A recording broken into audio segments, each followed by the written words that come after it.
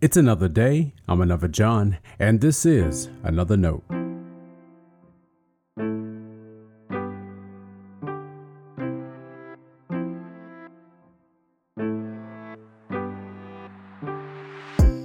Today's edition of Another Note is titled, Your Whole Self.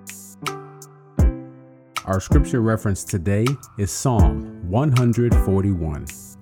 As always, may the Lord add a blessing to the reading and hearing of His holy word.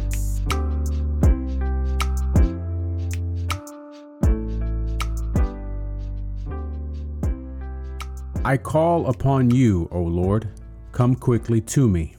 Give ear to my voice when I call to you. Let my prayer be counted as incense before you, and the lifting up of my hands as an evening sacrifice. Set a guard over my mouth, O Lord. Keep watch over the door of my lips. Do not turn my heart to any evil, to busy myself with wicked deeds, in company with those who work iniquity.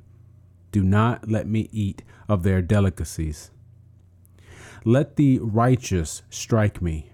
Let the faithful correct me. Never let the oil of the wicked anoint my head, for my prayer is continually against their wicked deeds. When they are given over to those who shall condemn them, then they shall learn that my words were pleasant. Like a rock that one breaks apart and shatters on the land, so shall their bones be strewn at the mouth of Sheol. But my eyes are turned towards you, O God, my Lord. In you I seek refuge. Do not leave me defenseless. Keep me from the trap that they have laid for me and from the snares of evildoers. Let the wicked fall into their own nets, while I alone escape. This is the word of our Lord. Thanks be to God.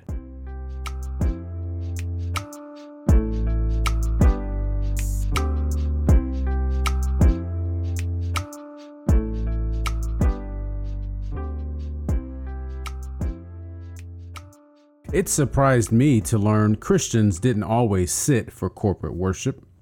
Around the world, some still do not. Imagine going to church this Sunday and standing for the entire time.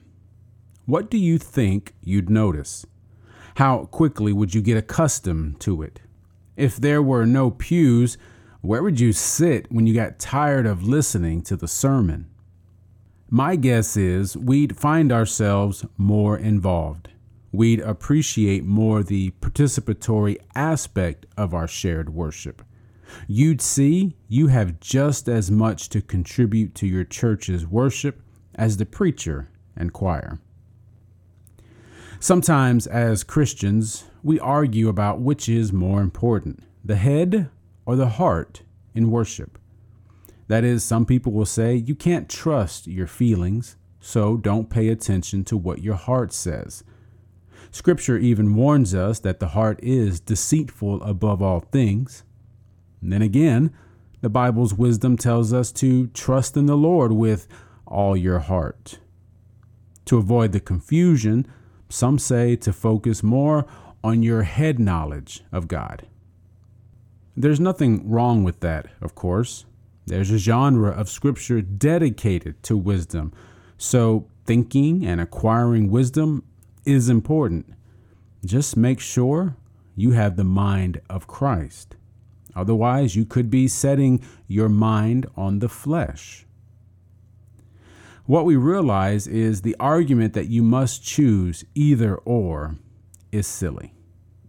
God's peace guards both our minds and hearts. So why should we separate them in worship or any other area of our life? Read Psalm 141 to see how David doesn't. In fact, his whole body and soul are into his worship. It begins with his prayer and the voice he uses to cry out. Like a watchful guard, he needs God to protect his righteous speech. He lifts his hands in praise and turns his eyes to God. Otherwise, his heart may turn to evil, and his hands and body will only busy himself with wicked deeds. David knows there is a trap others want him to fall prey to. With God's help, he'll have the wisdom to keep from it. It's all there: body, mind, and soul. The next time you worship, bring your heart, your mind, and your whole self with you. You don't need to ignore any of it. You're fully in worship when you don't. Stay blessed. Now, before you go, let me make sure you know I love you and you are a blessing to me. Thanks for listening to another note. I hope it helps you live a life worthy of the calling you have received. Let me know if I can pray with you, and help us reach others by sharing today's devotional or leaving a review wherever you listen as a podcast. And finally, make sure to check out the website at anotherjohn.com. God be with you.